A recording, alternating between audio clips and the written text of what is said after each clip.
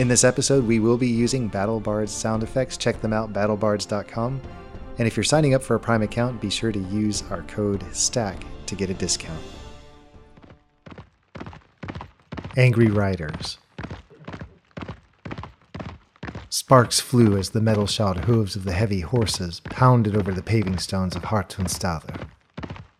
6 horses, broad of chest and already foaming around the bit, plunged down the street that led to the palisaded gate. The curious townspeople drifting toward the town center threw themselves onto the relative safety of the raised walks, pressing against the intricately carved walls of the buildings to avoid the rush. From atop her horse, the blonde woman with the severe face snarled and yelled something unintelligible as she leaned forward, her crop swishing with a buzz through the air. The Rindismen on the street didn't need to understand the rider's words. The slender crop spoke a language they could readily understand. The horses thundered across the planking of the bridge and out the gate, and the wide-eyed guards relaxed the white-knuckled grip on their spears only when the last twitching tail disappeared around the trail's bend.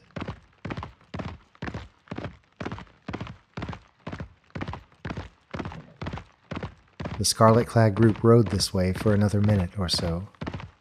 But even in her anger, the woman was attuned to her mount, to the labored breathing and the flecks of foam flinging into the cool air. Even in her current rage, she knew the pace was not sustainable.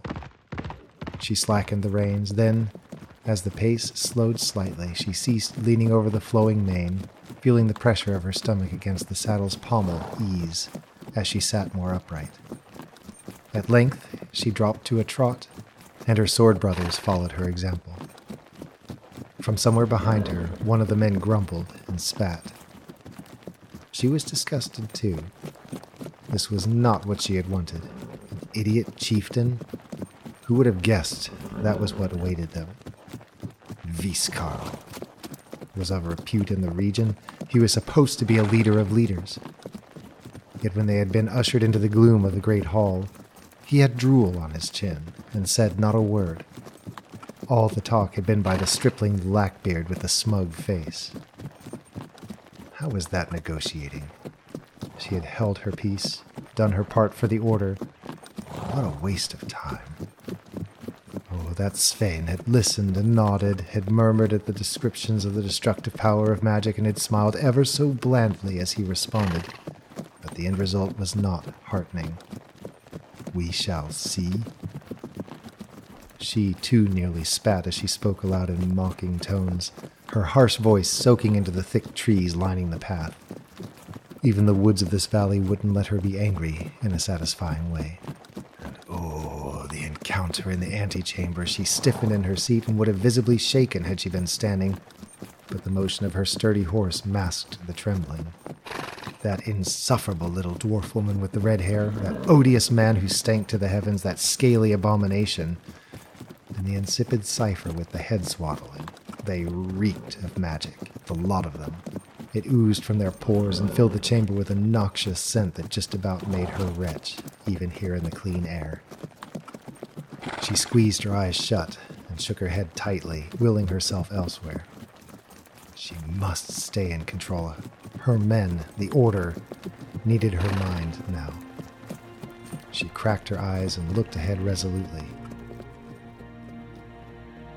She had grown up in a place much like this, though further south.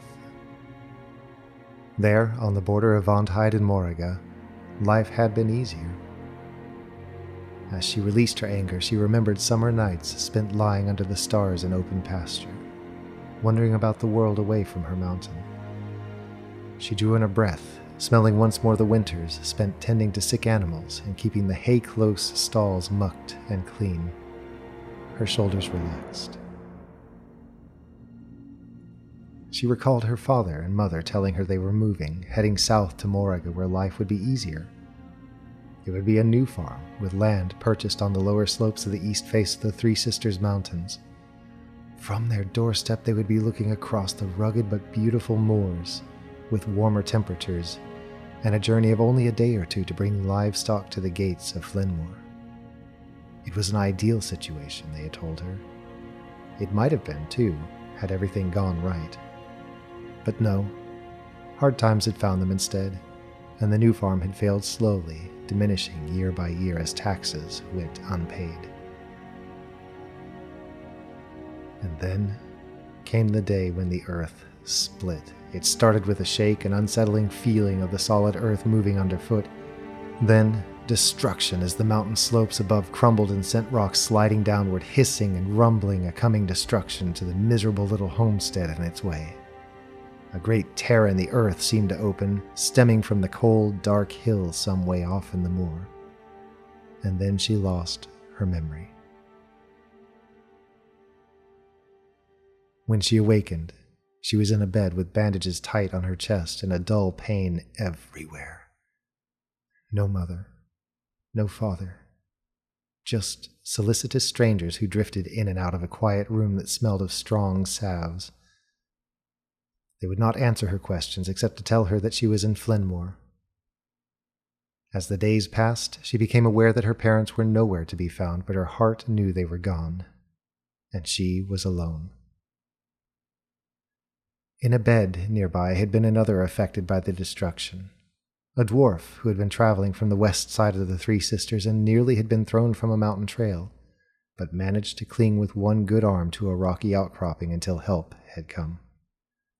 He was from a nearby delve, a dwarf of the Iron Stag clan on the other side of the mountains, and he had been on a trade mission to Flenmore when the world came undone.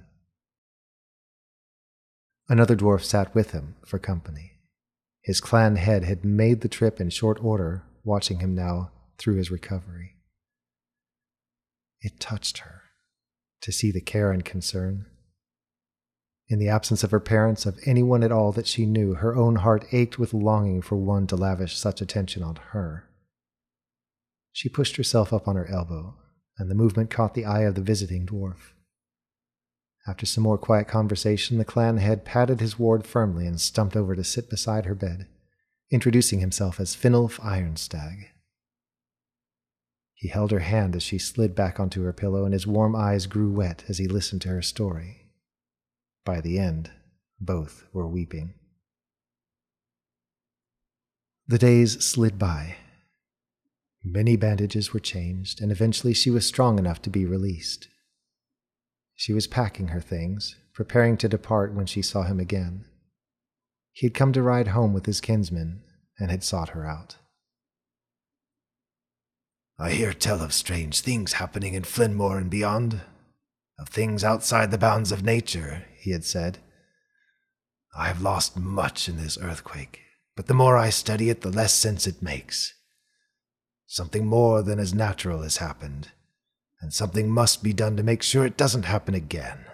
His eyes burned with an unnatural light. They bored into her and lit a spark within her. Yes, the way the earth had writhed had been terrifying and not at all natural.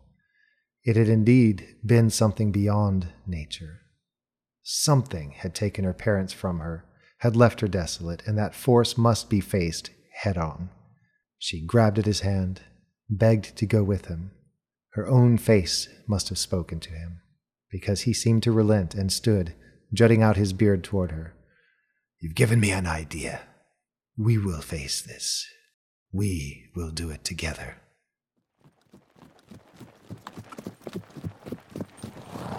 Her horse snorted suddenly, and this drew the captain of the Ritter Patrol back into the present. The mountain path bent sharply here, angling hard about a blind turn. To the left was a plunging slope that fell away steeply to the forest below.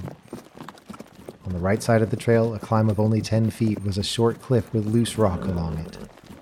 She reined in and raised her hand. The other riders came to a stop. "Here?" She swung down, paced this way and that, measuring distances with her eyes. One of the patrol looked at her in surprise. "What do you mean? Do we not have orders to meet with the other chieftains to persuade them to join us?" The captain knelt beside her horse. "If we are heading north, they may be as well. Our directive is to travel the spine and gain support. It may be theirs is also. We will stop here and wait for them. We tether the horses further along the road. There, where the trail dips down and spreads out. But we climb above and wait. But what if they don't come this way? Said another. Then we get a rest out of it. Her voice was tight as her patience ran short. We could use it, and we have plenty of time left to us before we must return to report. Now, are you going to question every order I give? There was a moment of silence, and then they began to work. 2 led the horses to a place to graze. 2 more began to help each other up the cliff, and the captain turned to face back in the direction from which they had come. Her face tightened into a smile. Let them come. Any who turned to magic would pay the price for it, and these would be the first. It's been a busy week of family time and celebrating Thanksgiving in the United States. There wasn't really enough time to edit our episode in the way that we like to, so I just wanted to put together a special episode that explains some things about what's going on right now in our story, giving a little extra dimension to whatever's going on. We should be back to actual play episodes starting next week, and we are enjoying telling it together. We look forward to seeing you at our table again next time, right here at Stack of Dice.